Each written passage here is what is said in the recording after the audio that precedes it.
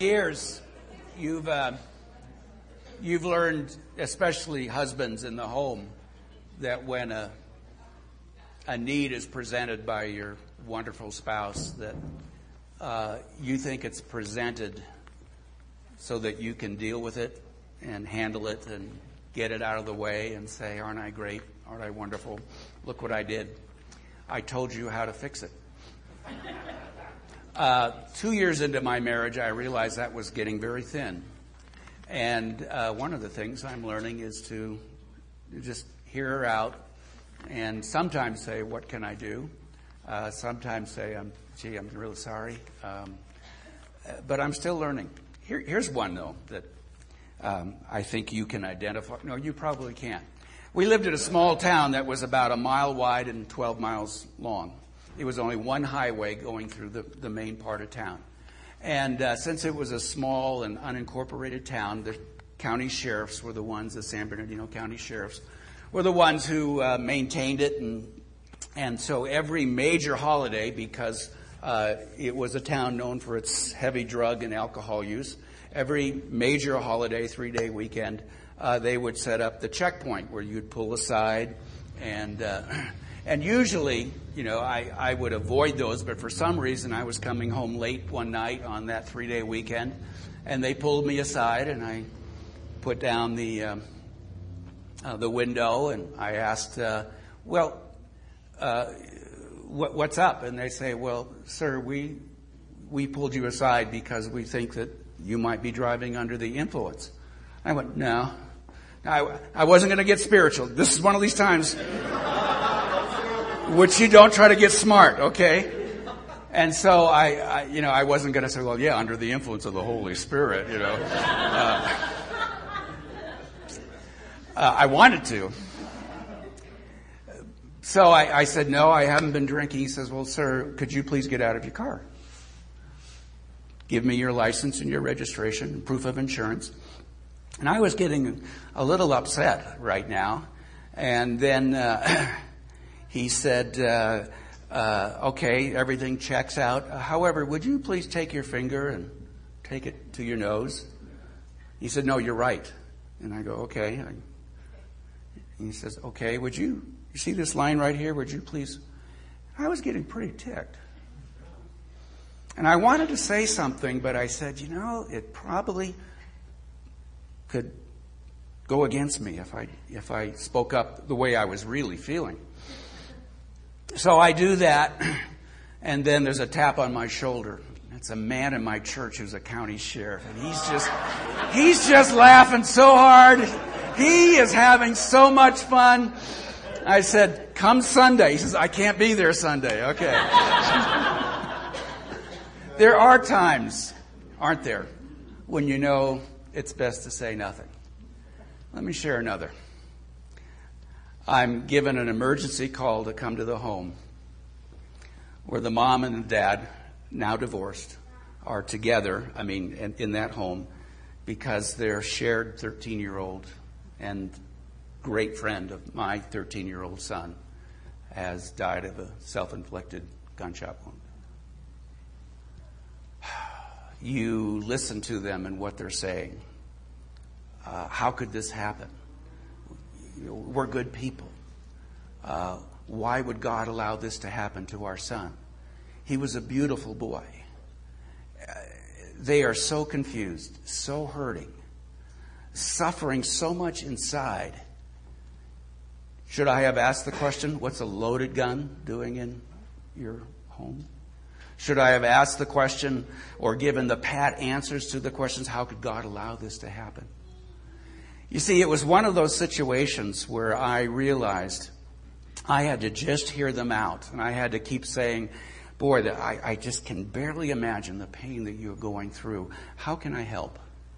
There was no way that I could really help it just to stay there, to pray occasionally, let him talk longer. But it wasn't a matter of my pat theological answers that they really wanted to hear. They wanted comfort. And we have to be aware that there's going to be many situations that we enter into, perhaps me a few more than you, but we enter into these situations and we realize, talking is not the best thing to do right now. In fact, maybe I ought to just ask a few questions and let them keep going. Last week we looked at people talking about the philosophy or the theology of suffering. Why do people suffer? And Jesus, as he went to heal this man who was blind from birth, realized that his disciples had this theological question. They were asking, well, sin is the cause of suffering. Therefore, did this man sin before he was born? No, he couldn't have done that. So did God look forward to what he would do in terms of his sin and therefore cause him to be born blind? Or was it his parents' sin and their sin and the penalty of it is visited upon their children?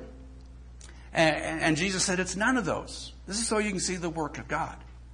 But you see, he was dealing with his disciples and they were in the intellectual realm, the philosophical realm. And it's okay to be there. I have those questions too. I still read books on the issue of human suffering and why things don't go well in the world. And I love to read the philosophical answers.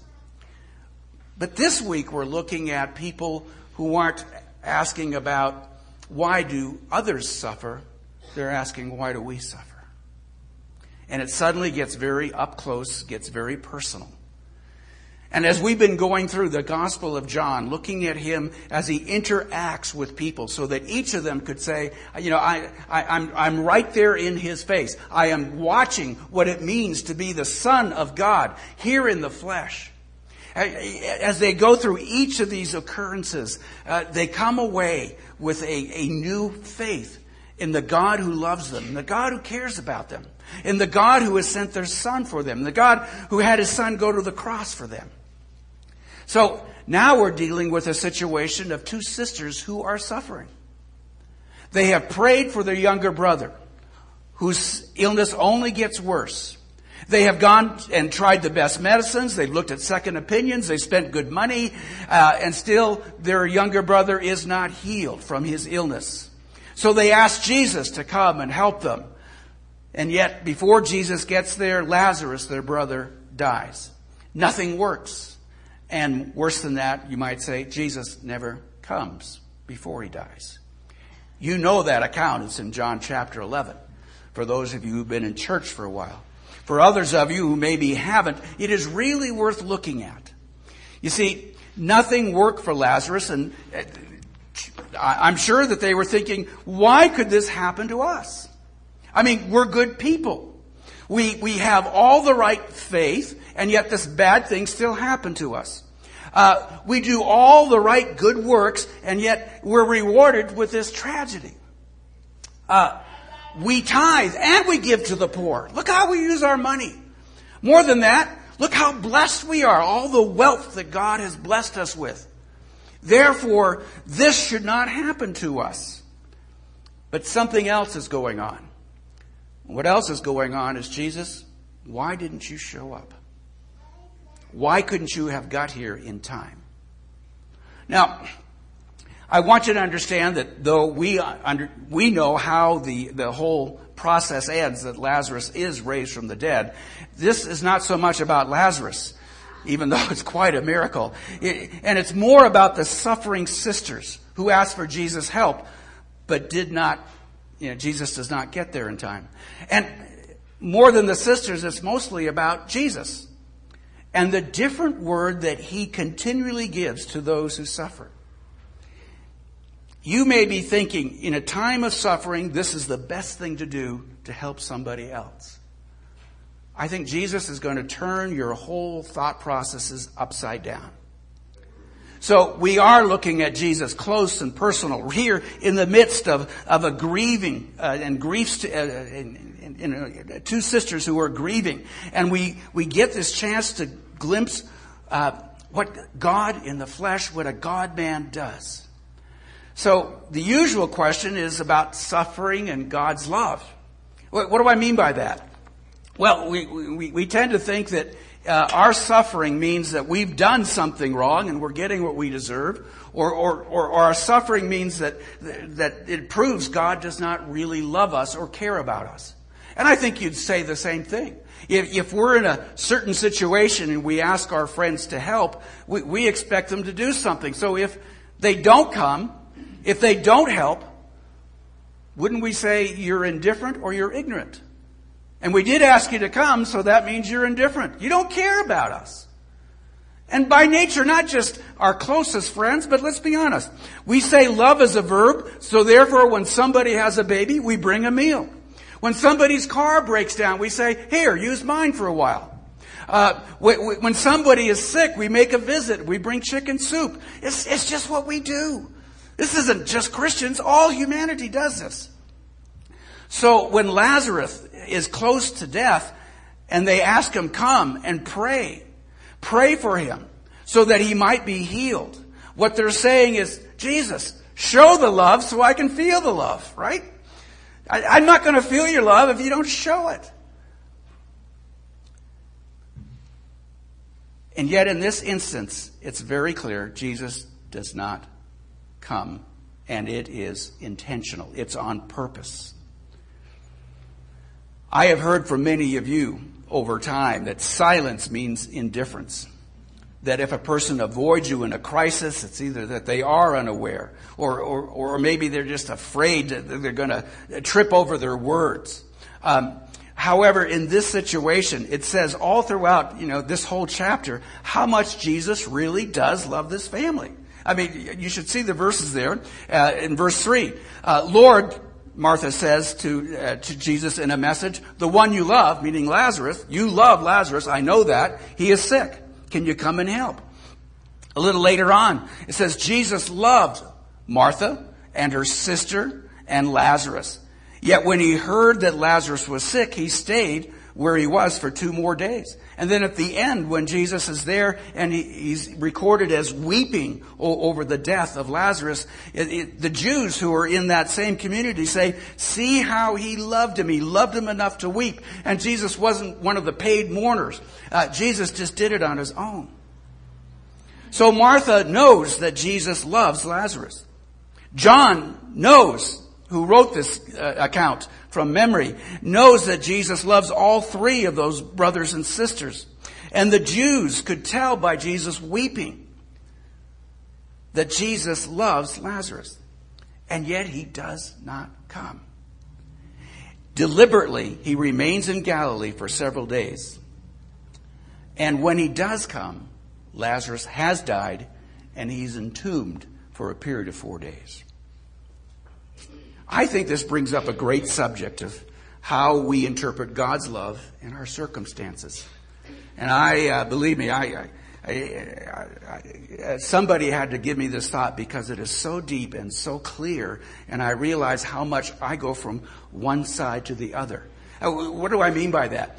I want you to understand that most of humanity, most people that we know, would tend to look at our circumstances, what we are going through, and through that, we would interpret God's love for us. Therefore, if we're going through a hard time, God can't love us, right? And I've been around people all the time who do, why me? I'm a good person. And it's a very natural thing to assume. This circumstance means that either God's not looking or God does not care. And that's what we jump to, and therefore I'm around people who say, I asked God to show up and he never came. I prayed for this and he never answered. That's another time, by the way, I don't say anything. I just listen. But there's another side. The other side is we interpret our circumstances through God's love. And do you understand the difference? If we know that that's just not God's nature theologically, but we know at the very core of our being that God loves us. Therefore, whatever circumstance we are suffering through, we interpret it with how are we going to see God's love? How will he show himself? How will we be sense that his presence is there? And I want to say that latter one, interpreting our circumstances through God's love, is for those who are often experienced in Christ and been following Christ for quite a while. How do you interpret God's love and your circumstances. I'll freely admit there's often, many times that I don't deserve that. Why would you do that to me? Usually I do deserve it. It's not punishment, it's just natural, consequences. But I love to say that. I'm too good to have this happen to me. The issue here is that what Martha and her sister Mary desired is not what Jesus showed them at first. But the issue is that later on, as he does show up, he does something of which they could never have dreamed or imagined.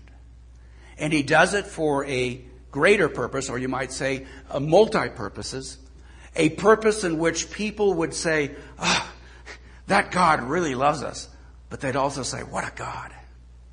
What a God. And I would love more for God's reputation and God's honor to be lifted up, along with those situations where we see His love. So it's about, first of all, the suffering as we see it and interpret it through God's love, but it's also about suffering in God's honor.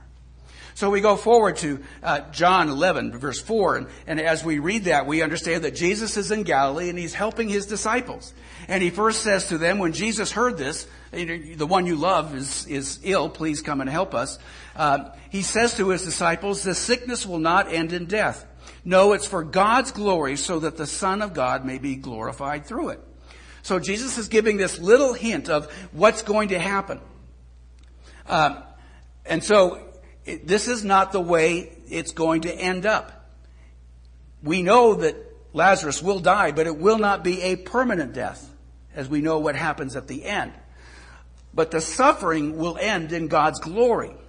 Now, we do not use the word glory very much. It's in some of the songs we sing, and for many people we have to begin to sort of reinterpret that. What would be words we'd use today? One word we might say would be God's honor. In other words, how do we lift Him up almost like we here in the United States lift up our sports or our political or all these other celebrities that we have for the work that they do, the excellence that they portray. And so we honor them. We give them banquets. We give them awards. Another way would be talking about God's reputation. When we see God at work, it enhances His reputation among us because we have seen Him work. Well, Jesus does nothing. And then we see about a few verses later where He goes to His disciples again. And He said, Lazarus is dead. He tells them plainly. And for your sake, I am glad I was not there so that you may believe, but let's go to him.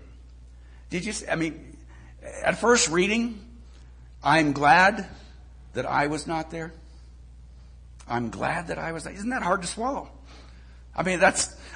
We want God present. And He says, I'm glad I was not there so that you, He's talking to His disciples, would believe. So God's honor through this whole situation is going to be, it's going to be increased. And the faith of His disciples is also going to be increased through this event that's about to happen. Now, I want you to know that the disciples are probably very confused at this moment. Because at first He said, this sickness is not to death. And they say, okay, we'll stay right here. And then a little later, He says, oh no, Lazarus is dead. Wait a minute. Jesus. Wait, what's going on? And then after that He says, and we're going to go to this town, which is just 2 miles outside of Jerusalem, where they want to hang me. We're going to go to this town. And they're thinking, oh, wait a minute. You said it wouldn't be a death situation. Now you say he's not asleep, he's dead. And now you say, let's go to Jerusalem. And that's where Thomas speaks up and gives his great words of faith. Oh, let's go and die with him. I love Thomas. I love cynicism. I love sarcasm because it's just like me. He finally gets there. And when he comes, it is evident that Lazarus is dead. And when he arrives, Martha, the oldest and probably the lead sister and sibling, comes out to Jesus. And she gives these great words. Lord, if you had been here, Lazarus would not have died. Now, it says two things, doesn't it, about Jesus? The first is, you could have healed him. You have the power to heal. What's the second? You let me down. As I look at it, you did not answer my prayer. You did not answer my request to come and help. You did not show up, and he is dead because of you. So, Jesus then looks at Martha and he says, your brother will rise again. Your brother will rise again. Jesus had one thing in mind, Martha had another. I love this because, once again, she goes back to the philosophy and the right theology. She's looking at, yes, I realize that there is a resurrection at the end of time when God raises everybody. I believe that. My theology is correct. Therefore, I do believe that, my brother Lazarus will be raised. And she would be correct. I mean, in everything she said, she would be correct. But she didn't go far enough, and that's where Jesus wanted to take her. So he looks her in the eye, and he says this great statement. Martha, I am the resurrection and the life. And he who believes in me, yet though he die, he shall live. And then he says, do you believe this? The difference is what is correct theology and who is the person you're placing your trust in. That's the difference. What is correct theology? Do I suggest you go walk around with bad theology? Oh, no, not at all. Keep good theology. But understand it's not about a point of order or a point of facts. It's about a person. And this person is the one who has said, I am. Now, throughout the Gospel of John, Jesus speaks up 7, 8 times and says, I am. And he says, like, I am the vine, or I am the good shepherd. Sometimes it has something to do with what he's saying, and other times not. He says, I am the bread of life after he feeds the 5,000. This time he's looking at a woman who has lost her brother, and he looks at him and says, it's not just about whether the resurrection will occur. He looks at her and he says, I am the resurrection. The resurrection will happen because of me. We know later the resurrection we can be certain of because Jesus himself is resurrected. But he's saying, if you're wondering about eternal life, if you're wondering about what it means for life after death, he says, look at me. I am the resurrection and the life. And then he says, okay, do you believe this? And something amazing happens here where she confesses her faith. And she says, yes, I do realize that you are the Son of God, the one who has come into the world. And that's a beautiful thing for her to say. The problem is she doesn't believe it. And we are guilty of that often, aren't we? Of saying things we don't really believe because it looks good to have faith on the outside. Oh, yes. I know God will answer that prayer. Or, oh, yes, I'm sure this will turn out for good. We have all of those circumstances. And we love to say the right thing. So Jesus puts it to the challenge. What does he do? He says, okay, if you really believe that I am the resurrection and the life, as you've just said, and you have put your trust in me. Now, here's what I'd like you to do as a follow-up. And so understand that honoring God in our lives will have a couple, you might say, sort of consequences if we really, really mean it. And a lot of tests to see if we really do mean it or not. Because to this point, Jesus has made a promise, but he has not yet fulfilled it. And so when he says your brother will rise again, she says, yes, with her lips, but we know that talk is cheap.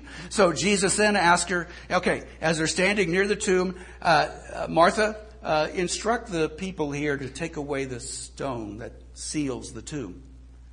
And And she goes, what? And she has a great reason not to. He's been dead 4 days. Any of you still use the King James Bible? Okay, if you do, it says, he surely stinketh. Isn't that great?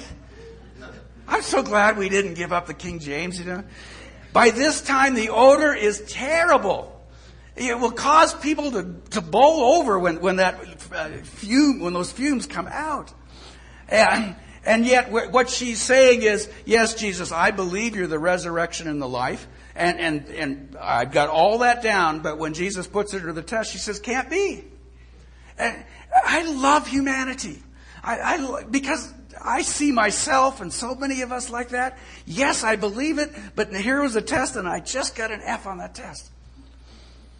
And so, it's like he's saying, are you going to really trust me? This is true faith. True faith makes a sufferer trust God in actions consistent with God's promises.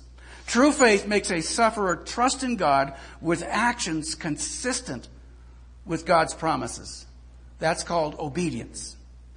And when Jesus when Jesus tells her to take away the stone, I think everybody is waiting for Martha to give the nod.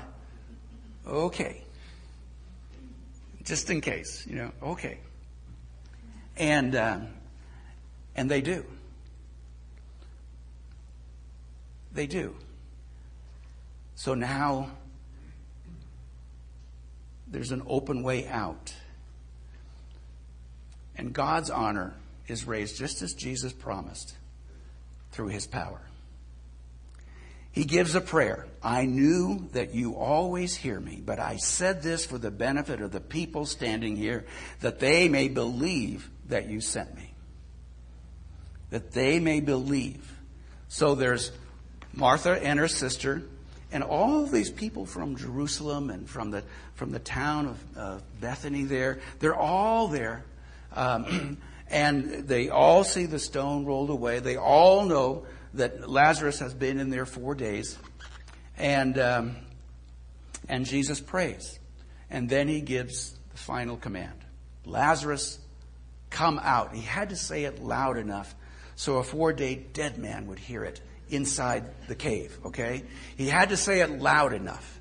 So apparently he said it loud enough, even though Lazarus, would just, could be raised anyway. But can you imagine this? I mean, there's a great moment throughout Genesis 1 where it says, and the Lord said, or the Lord spoke.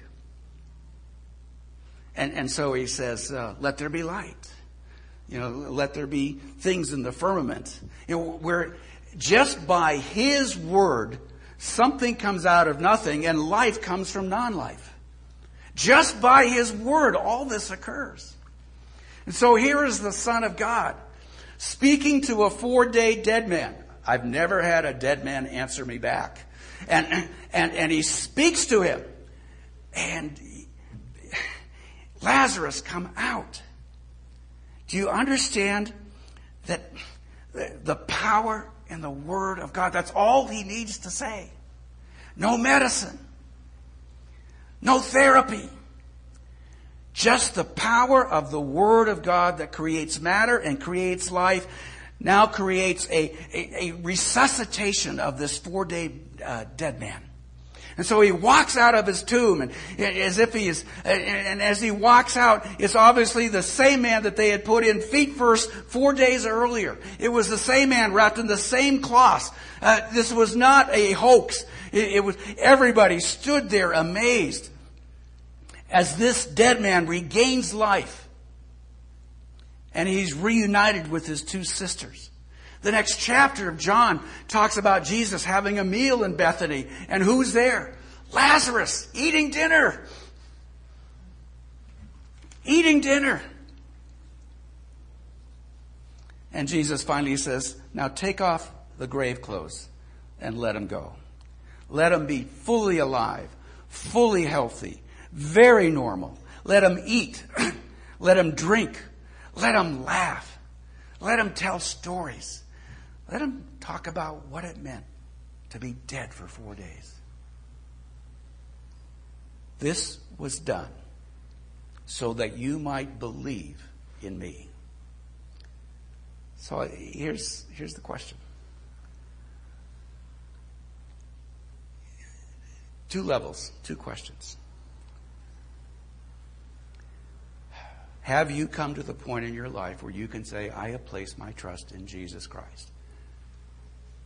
I realize that I just have these ancient writings, but as I read them, and 48 years ago when I first gave my attention to believing in Jesus Christ, I realized that, I had been thinking so many things and how life works, and I had been thinking about what a good exemplary life I had for most, in comparison to all my other friends at high school, and all the good things I did and all the bad things I didn't do, and then I heard about Jesus and that He was the only way to eternal life.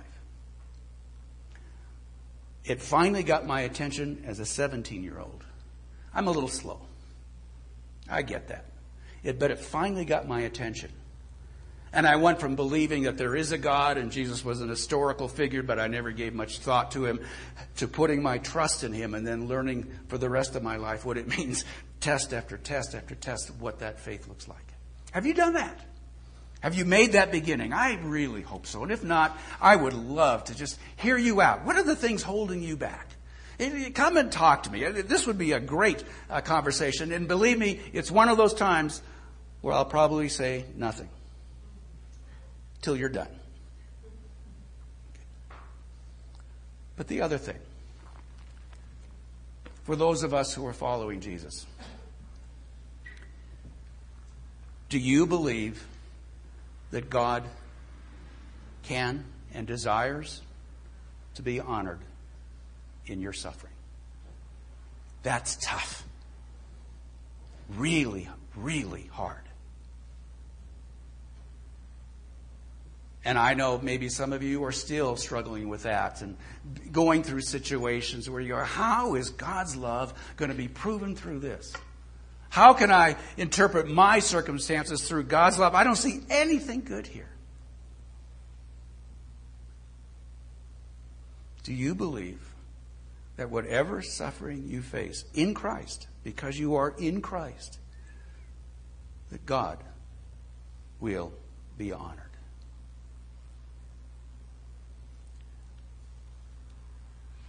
I have suffered so little in my life, I cannot speak to what some of you have gone through. I'll just say it. I'm blessed. It's not that there hasn't been adversity, but suffering, very, very little. I just happened to find this testimony in the current Christianity Today. In a period of a very short time, a woman loses her husband and her child.